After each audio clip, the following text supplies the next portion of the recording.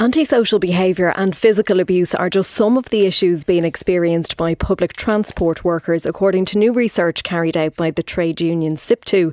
The survey of more than 600 workers found that more than 80% have suffered abuse at work and more than half have experienced antisocial behaviour in the past year.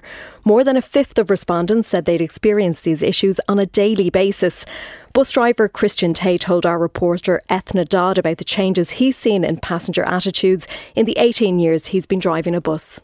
To be honest with you, after pandemic, and it's not only me, my colleagues as well, they notice a big change in the other road users, the passengers. The way they talk to the driver, the way they react, any small little issue becomes driver's problem. For example, if somebody doesn't have enough money on the leave card, it's the driver's problem, and they start to abuse the driver. They verbally abuse, and sometimes physically, unfortunately. And have you been physically hit by someone, by a passenger? Unfortunately, yeah. Last summer, wasn't a passenger, was another road user, just to avoid a crash, and he was very nervous. Blocked my bus with his car, come out and throw a punch at me. What happened then? Did you have to stop driving? How did that resolve itself? Unfortunately, I called the controller. I asked for the guards. I asked for assistance, and because the adrenaline was pumping to my veins, I wasn't able to drive the bus. So I ended up transferring my passengers to a different bus, and I took the rest of the day off to calm down and relax. And it's not easy. And in terms of, I can hear as you're speaking, you have a strong Romanian accent. Do people kind of pick up on that and make comments about it? Oh yeah. Unfortunately, yeah.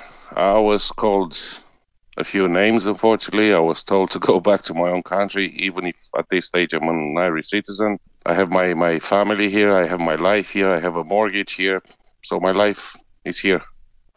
I love being a bus driver. I love to be in that situation when I can communicate with people, be helpful and any other sort of things. I'm a very, people person, you call it, guys. That was bus driver Christian Tate, talking to our reporter Ethna Dodd. We're joined in studio now by Adrian Kane, SIPTU National Officer with responsibility for transport and aviation. Good morning. How common is Christian's experience, and what other issues are transport workers facing? Well, unfortunately, Samantha, it's all too common and it's getting worse. And we conducted this survey over 600 of our members right across the public transport network. And probably the two most disturbing aspects of what we found in that survey is that for over 50% of respondents, antisocial behaviour happens either on a daily or a weekly basis. And the vast majority of people believe that it has got worse in the last 12 months. You heard from Christian's experience there, and I think there is something has happened since the pandemic. Things have got worse, and I also think that in relation to the riot in November, that there is an increase in the intensity of it as well. Now, we do have a follow-on aspect of this survey in which we want to drill down into the types of abuse, racial abuse, sexual harassment, etc., which we hopefully will be in a position to release next week. But what our campaign is about, and we're launching this today in Liberty Hall, is about respecting transport workers.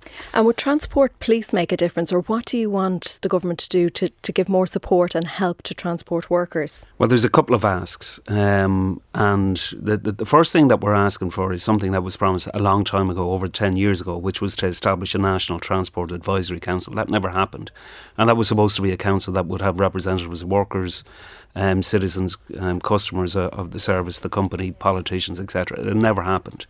We have consistently looked for increased policing, and we get bogged down into this situation where government says we're not going to have a specific transport police. we need increased security. I mean, it's a responsibility for everybody. But one of the things that we're doing as well, we're trying to increase collective agency for our own members. And we're launching this badge, say, you might see it on me, but it says Respect Transport Workers. And we're invoking the spirit of Larkin. It's Larkin's old badge. In which it's a red hand and people need to have respect for workers. But where does that security come from that you're asking for? Is it from the companies, or is it from the Gardaí, or is it from a specific authority? Well, the response to our survey, most people want to see an increased and a specific transport Gardaí, okay? And the government has consistently said no. But we don't want to be getting into exchanges that are going nowhere. We need to sit down and we need to resolve this. And that's why we have looked for the establishment of that Transport Advisory Council. This has to stop. We were able to get rid of racism from football stadia all over Europe. But this has to stop. There are very few workers that have to put up with the sort of stuff that our members do on a day-to-day basis.